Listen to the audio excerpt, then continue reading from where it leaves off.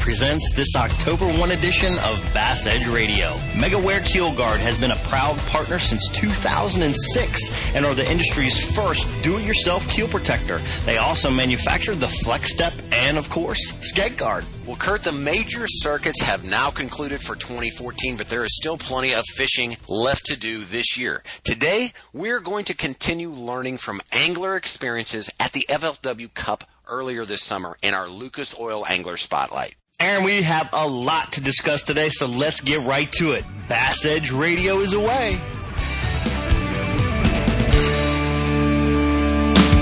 You know the importance of protecting your investments, so why use anything other than the toughest keel protector for your boat? Grinding sand, abrasive rocks, and concrete ramps are no match for our patented technology. Keel Guard keel protectors are made tough and made to stick. Their do-it-yourself installation takes less than an hour, providing the most dependable, most trusted keel protection for your boat, guaranteed for life. So give your boat the performance edge. Put on the protection the pros pick. Keel Guard keel protectors. Patented in 2000, perfected over years of testing and real-world punishment, the PowerPole is the ultimate shallow-water boat positioning tool. Swift, PowerPole deploys in seconds from anywhere in your boat. Virtually silent, PowerPole won't spook wary fish. Secure in strong currents or gusting winds in up to 8 feet of water. Engineered to take it with a lifetime unconditional replacement guarantee on the spike. PowerPole, swift, silent, secure. Visit PowerPole.com to find a dealer near you. Bass Edge Radio. Commence broadcast. In 3, 2,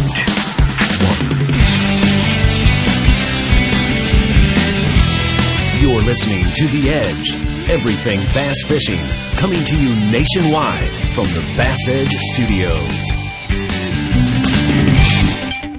Kurt, back at the mic with you, always good. October baseball, football's underway. A lot of people, I'm sure, getting ready to hit the woods for deer season. But, you know, I've got to tell you, I did see, I saw where you picked up a new sponsorship on the Bass Blaster. Was it the Turd Bait, and you've got their logo across your shirt tail? Is that what I understand, or was I wrong on that? No, yeah, you're actually wrong on that. But I saw the same Bass Blaster. The Turd Bait caught a big fish. Unbelievable. You know, fish will bite anything, and even a turd. You're fishing in the wrong areas, dude. If, got to get out of the septic tank. I've seen some of those YouTube videos where those kids will fish in the sewer pipes, and they bring out catfish and bass and all kinds of stuff. So there might be something more to it than we know. Maybe we're into a new market for lures. There's definitely something more to it than we know, because I can guarantee you I would not be eating or catching those fish. But hey, to each his own, I guess, right? Yeah, no question. Maybe that's our new segment sponsor, for Protect the Harvest. I would be protecting that harvest, I guarantee you, all day long. Well, obviously, Aaron, you bring that up through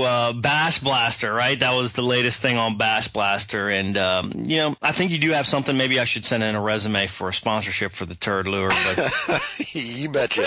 What's been going on in your neck of the woods lately? Man, cooler temperatures, and my baseball team is doing well. And so anyway, we'll just leave it at that. I don't want to jinx anybody, but hey, congratulations also to Greg Hackney. I saw Angler of the Year wrap that up on Bass Blaster as well. And, I'm just taking motivation from him. I know he is a shallow water fisherman, and that kind of excites me to know that this time of year, the fish are moving in shallow. The bait is starting to move into the backs of the creeks and kind of go from that summer doldrum September turnover potential oxygen all scattered throughout the lake to where the bass are really starting to zero in and be a little more predictable. No doubt it is time to get in that skinny water and put your trolling motor on high, get after it, and find those moving bass, especially with those bait fish. I got to say real quick, too, about the Greg Hackney. Saw him collect the trophy, and, man, super surprised. The old grizzled Hackney, he got really emotional up on stage, and that was really cool to see.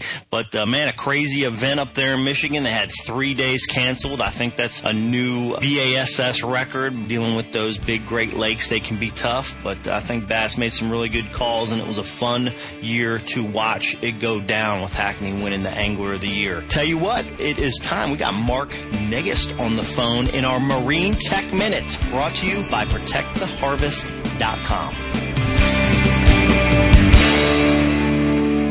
First by land and now by sea. For years, Lucas Oil has been a staple in high-performance vehicles on both the road and track. Now, from the makers of Lucas Oil comes Lucas Marine products, specifically engineered for marine applications. Protect and lubricate your marine inboard, outboard, or high-performance boat with Lucas Marine engine oil or Lucas synthetic-based oil. Learn more about the complete line of Lucas Oil and marine products. Visit lucasoil.com.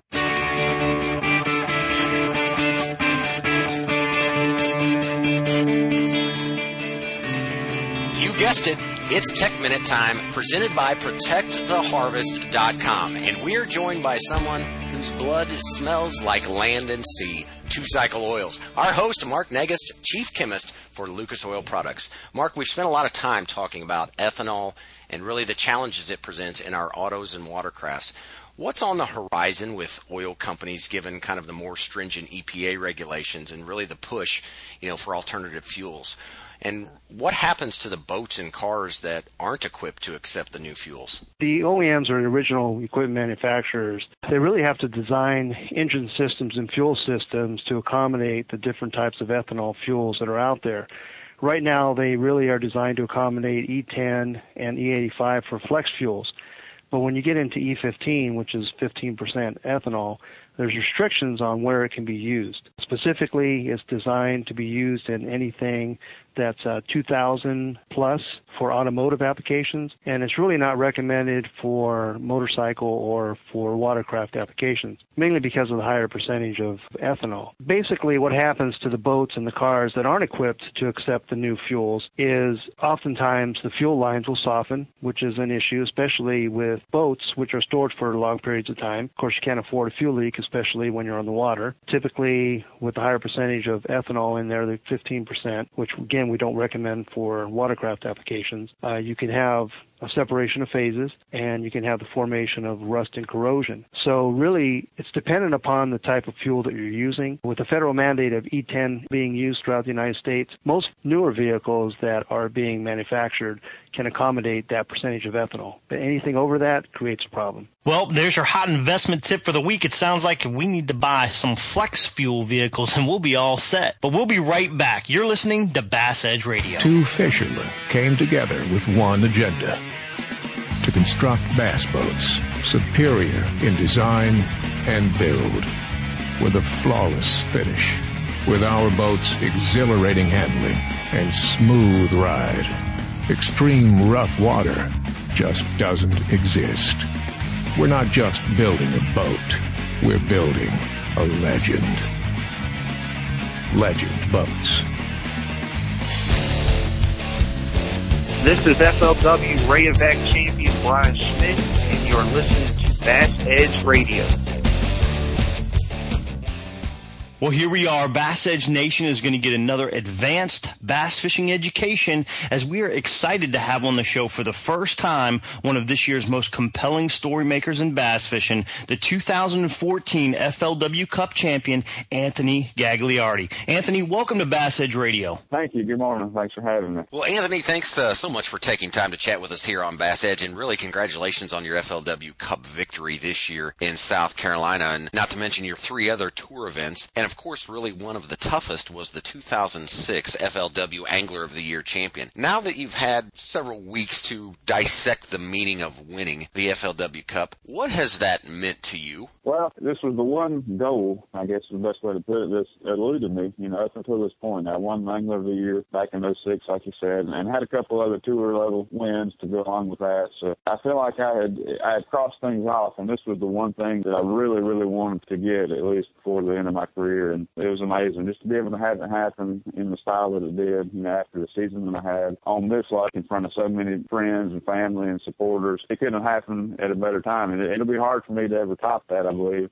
Throughout the rest of my career, I probably might not ever top, just how special that moment was. But, I think I'll be fine. If that happens to be the most special moment in my career, I think I'm okay with that. Well, that's a pretty awesome feeling to have. It sounds to me like that was as satisfying as it gets. No matter what there is out there, it feels like you've accomplished accomplish your dreams and goals. And is that going to be difficult for you to stay kind of amped up now going forward over the next couple years? How do you feel that's going to drive you going forward? Well, that's not going to really, interfere with any of my drive or focus. I'm still going to be driven and still going to be focused. Because this is what I do to provide for my family. So at the end of the day, it was nice to cross something off that was a huge goal of mine, but at the same time, I have to go out and continue to try to support my family and do the best that I can, in that regard. And at the same time, you guys know how competitive we are. Just bass fishermen in general are just highly, highly competitive. And I'm not worried about losing any of my drive or focus to try to win or compete at the highest level. So I don't see that being a problem. So there's no lack of adrenaline there moving forward as you look out at the upcoming years ahead? No, absolutely not. Well, Anthony, many fishing fans may or may not know your nearly miracle season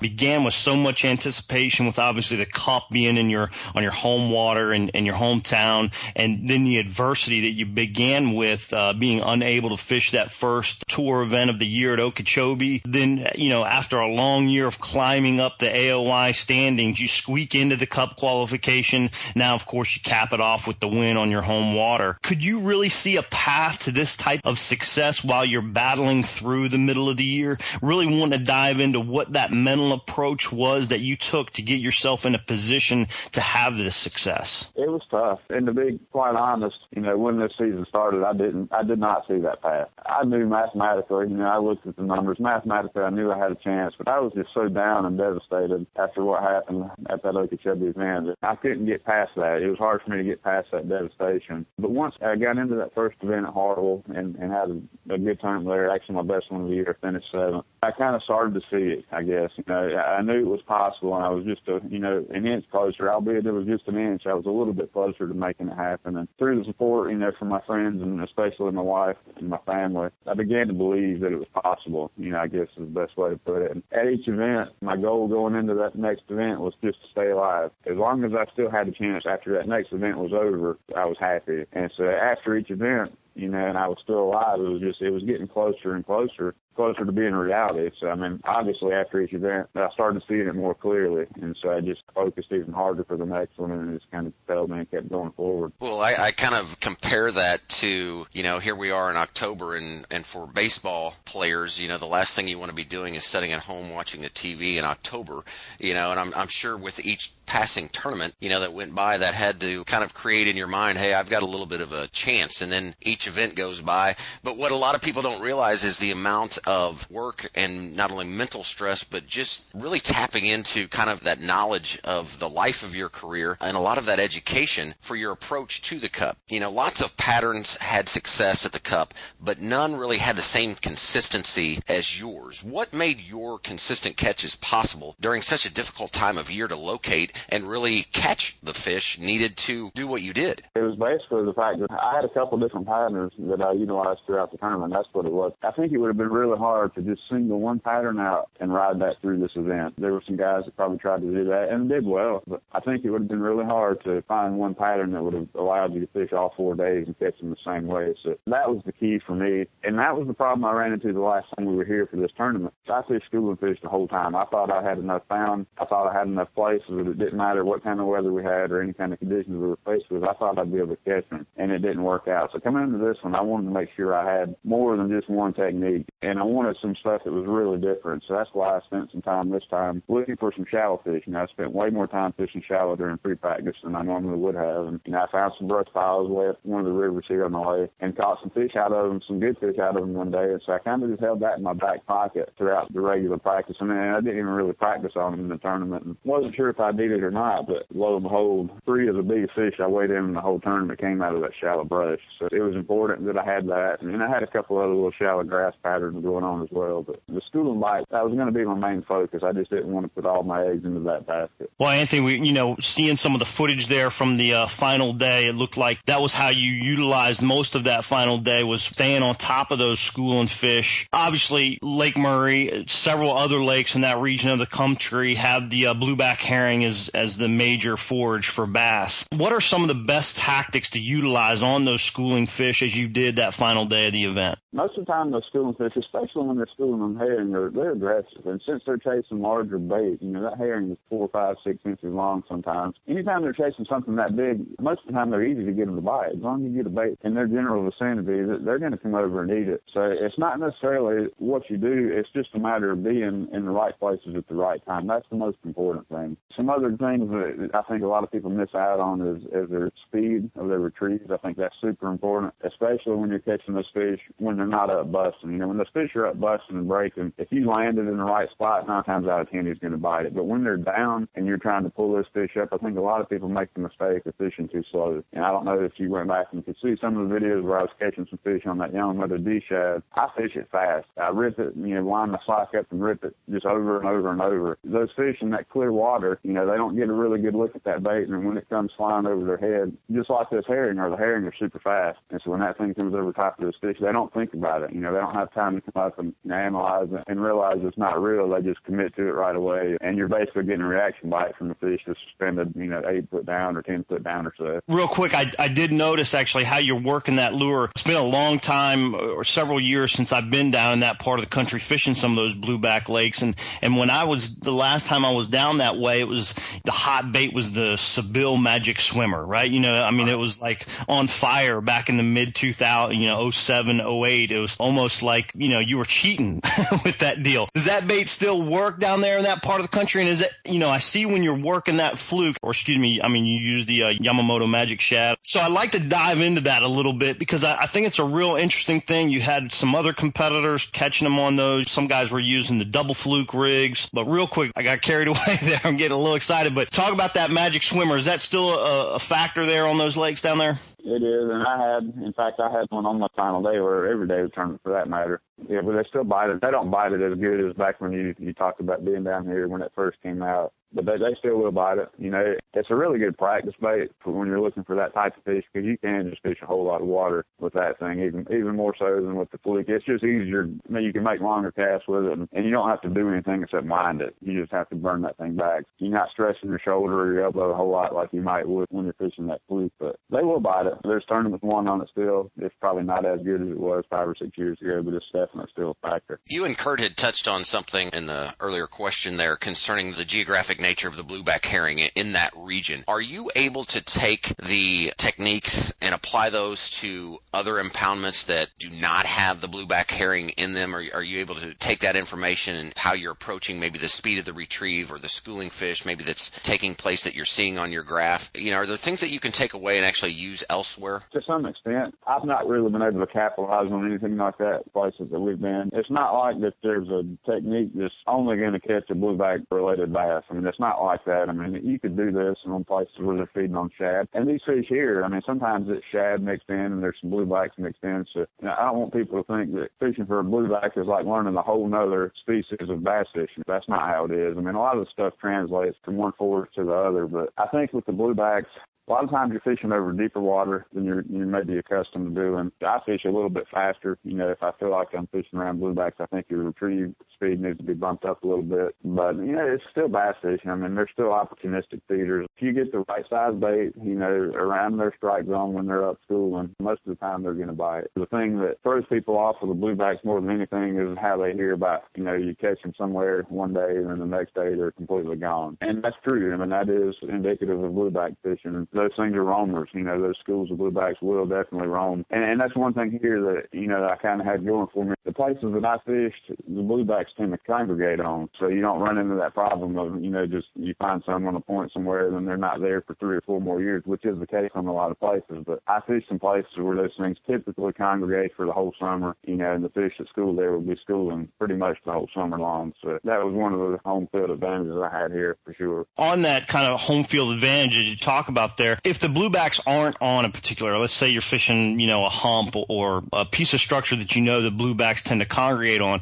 if you roll up to that area and they're not around there at that time, do you feel like the bass still stay there? You can catch them on other techniques, maybe Carolina rig, football jig, something of that nature? Or do you feel like those fish continue to follow those bluebacks around in those areas? I think they follow them around most of the time. Now, I do think in the mornings, the blueback bite's usually not that good in the morning, unless there's some schooling fish. But the fish that we catch that suspend over brush, I think they're there in these areas, even if there's not bluebacks. These bass know. It's probably because the herring are probably following the pattern. They probably show up at certain times of the day. The bass know that, whereas we don't really understand that. But in the places where these fish are suspended, and you have to call them up when they're not schooling, I don't think there's herring there all the time, but I think those bass, they know that they'll be there at some point during the day, and so they will stay in one area, even if there's no herring there at the time. Now, the places where they're schooling, these schooling type places, I don't think they will. I think if those bluebacks leave, I don't think that it would be too long after that those bass are going to leave too, because I think those are nomadic schools of blueback. Those are those big, giant open water schools that are out there in the middle of the lake, and they just happen to get pushed in, whether it's wind or something blows them in on that place or whatever it is. If those bluebacks ever leave those type places, then I think the fish follow them, and I think they move out to deep water or wherever they may go, maybe up shallow.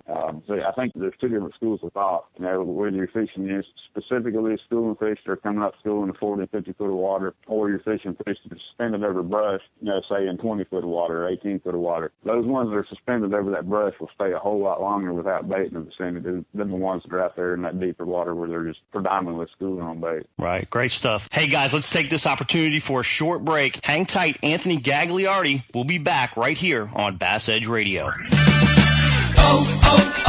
O'Reilly. Eventually it's going to happen. You'll turn the key and your engine won't start. Don't lose your ability to get around. Visit O'Reilly Auto Parts for a Super Start battery. Whether it's a reliable economy, hard-working premium, or powerful extreme, you'll find it at an everyday low price. Don't let a dead battery slow you down. Visit O'Reilly Auto Parts. Better parts, better prices every day. O'Reilly Auto Parts.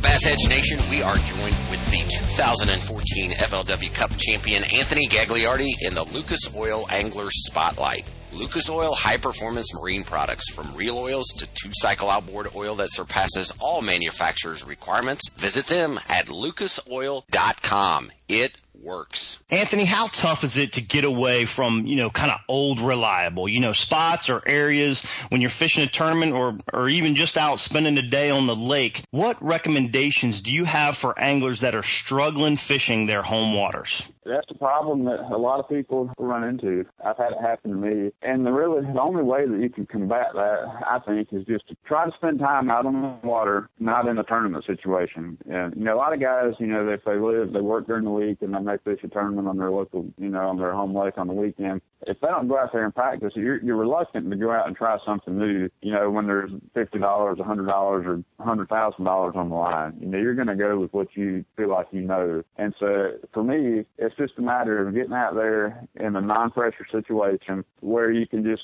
say, okay, I'm going to go out here. I'm not fishing anything that I have ever fished on this lake before. And you just go out and completely try a new technique or, try some places that you just typically wouldn't fish because you don't think they work on this lake. And you can see that happen when all these other guys that aren't familiar with the body of water come to a tournament. There's always people that catch fish using a pattern or fishing in areas of the lake that 9 out of 10 locals would say there's no way anybody's going to do any good fishing that way or fishing in that area. But yet guys do. These tournament anglers come and do that. So I think it's just a matter of just trying to block that stuff out, going out, like I said, in a non-pressure situation and just have fun and just enjoy being outside, forget about trying to catch them, don't worry about it. And that's when you stumble across something that you've been missing for a long time, fishing on your own lake. Let's talk a little fall fishing on the blueback lakes. What are some of the best patterns to look for in the fall as we kind of here at the beginning of October and head deeper into the fall for catching those bass? Yeah, well, obviously, we've touched on it, but, the fish really, really starting to school well as the temperature starts to drop. And don't get me wrong, they still school, late summer like we had back here at the Cup. There'll still be some schooling fish, but most of the schooling fish in the summertime are out a little bit deeper. As the weather starts to cool off, those herring will start to move in a little bit shallower and they start getting closer, to these little rocky points and just, the rocky hump points and stuff like that in the 10 to 15 foot range, and that's when they really get to schooling. So that's what I like to do. As the temperatures start to come down in October, I start looking for those rocky points and catching those schooling fish. But I don't think that's the best way that time of year to catch a kicker. You're going to catch a lot of quality fish doing that, but if you were going out and just really wanting to catch a big fish, personally, I tend to gravitate away from the bluebacks if that's my goal, and that's when I'll move up shallow, trying to find some stained water in the back of a bigger creek or something, and just fish a lot of shallow wood. I fish a lot of shallow wood with a big worm, that time of year, and that's where I'll catch a big fish, in October. It's hard to catch a big giant one out there in the middle of all those schoolers, but if you move in back to some of those creeks and, fish some isolated wood, that's the best way to catch a big one this time of year. Let's talk real quick about trying to locate some of those areas that you discussed, the schooling type stuff. Are you just kind of running out and fishing 1,000 points? Are you looking for a particular type of point, some kind of cover on the point? What are you looking for when you're out there, trying to approach those fall patterns? There's a lot of randomness involved. There are certain points, like I said, that tend to be better year after year. It's usually a point at the mouth of the creek, mouth of a decent-sized creek. It has deep water on all sides. It needs to have deep water on all sides. And those are the ones that's going to be your textbook late summer blueback herring schooling spot. Now, that being said, you're liable to find fish schooling, at any place, around the lake, deep or shallow. But those are the ones that I key in on first, just fishing around the mouths of those creeks. Usually you're putting your boat to start with, I'm going to start out there in about 50 foot of water when I pull up on the point, and I'll work my way in. And then a lot of times those fish will be out there in that 50 foot range schooling. Sometimes they're going to be up in that 20 foot range schooling. You want a hard bottom, I think. It doesn't really matter what's down there, but you don't want to fish on top of a mud or silt bottom. And I don't know why, the fish are suspended right below the surface. You wouldn't think they care what's on the bottom, 20, 30 feet below, but it seems like they do. So try to stay over some type of hard bottom if you can, and just be observant. There's so many times when I'm fishing,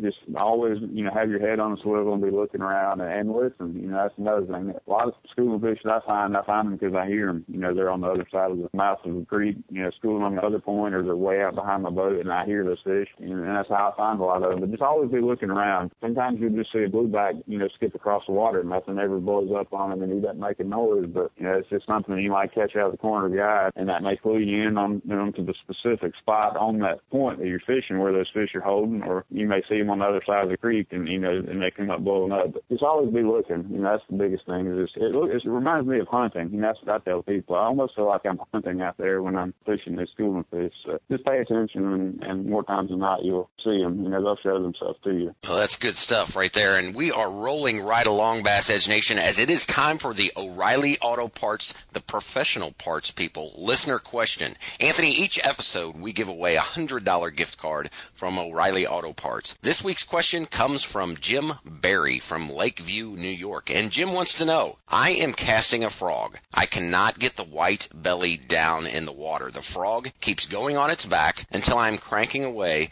and about halfway back, it then corrects itself. Any suggestions? Help him out, Anthony. Oh, man, I'm not the best fry guy on tour, but I've had that problem in the past. And there's only really one thing that I've used that works. I'll take a split shot and hit it with a hammer, or squeeze it with a pair of pliers and flatten it out, and just super glue it onto the existing belly weight on that frog. And that'll sometimes get it to correct itself a little bit faster. The only other thing you can really do is when you throw that frog out there and it hits the water, if you'll give it a quick twitch or two, before you start pulling it in, a lot of times you'll get the head to dip down and he'll go underwater, and then he'll right himself as he comes back up. And he'll be right side up the rest of the retrieve. So either add a little bit of weight to the belly, or just make sure you give him a couple of quick pops when he hits the water, and most of the time he'll be right side up for you. Hey, Anthony, let me ask you this real quick just to tag on to that question. Do you think that, although color obviously is probably what Jim's looking for, having the white belly down in the water, do you think that it matters on hookup ratio, whether that hook's facing up or down as anglers are reeling it back in? Yeah, for sure. And that's probably way more important than just the color of it. I think those fish will probably hit it, regardless of which side was,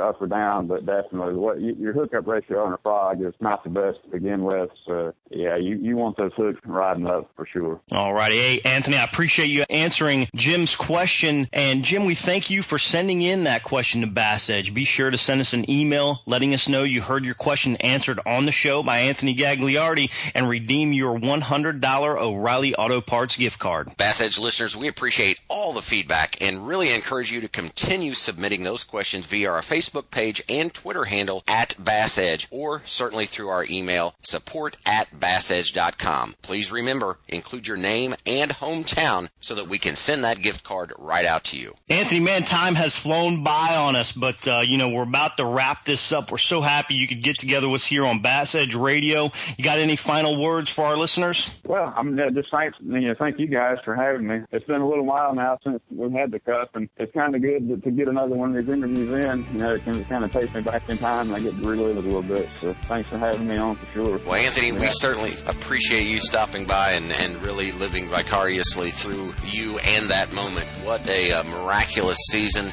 Could not be more happier for you. We wish you continued success on into the 2015 season. Bass Edge Radio, we'll be right back in a moment. Now you can order Bass Edge Season 3 on DVD. Own the best resource for tips and techniques in bass fishing as host Aaron Martin tackles lakes across the country with the industry's top pro anglers, including Denny Brower, Boyd Duckett, Randy Howell, and Dave Wolak. This 2-disc set includes all 13 episodes. That's over 10 hours of Bass Edge, including interviews, bloopers, and highlights, all for just $19.95. Order online at bassedge.com. And be sure to check out previously released DVDs like Bass Edge Seasons 1 and 2 and Electronics 101. Bass Edge Season 3, now on DVD at bassedge.com.